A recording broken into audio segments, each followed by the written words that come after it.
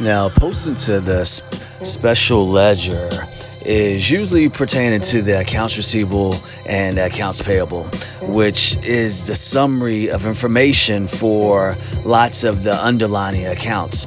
So when you're looking at the accounts receivable, that includes everything that your customer owes you. Accounts payable includes everything you owe to your suppliers.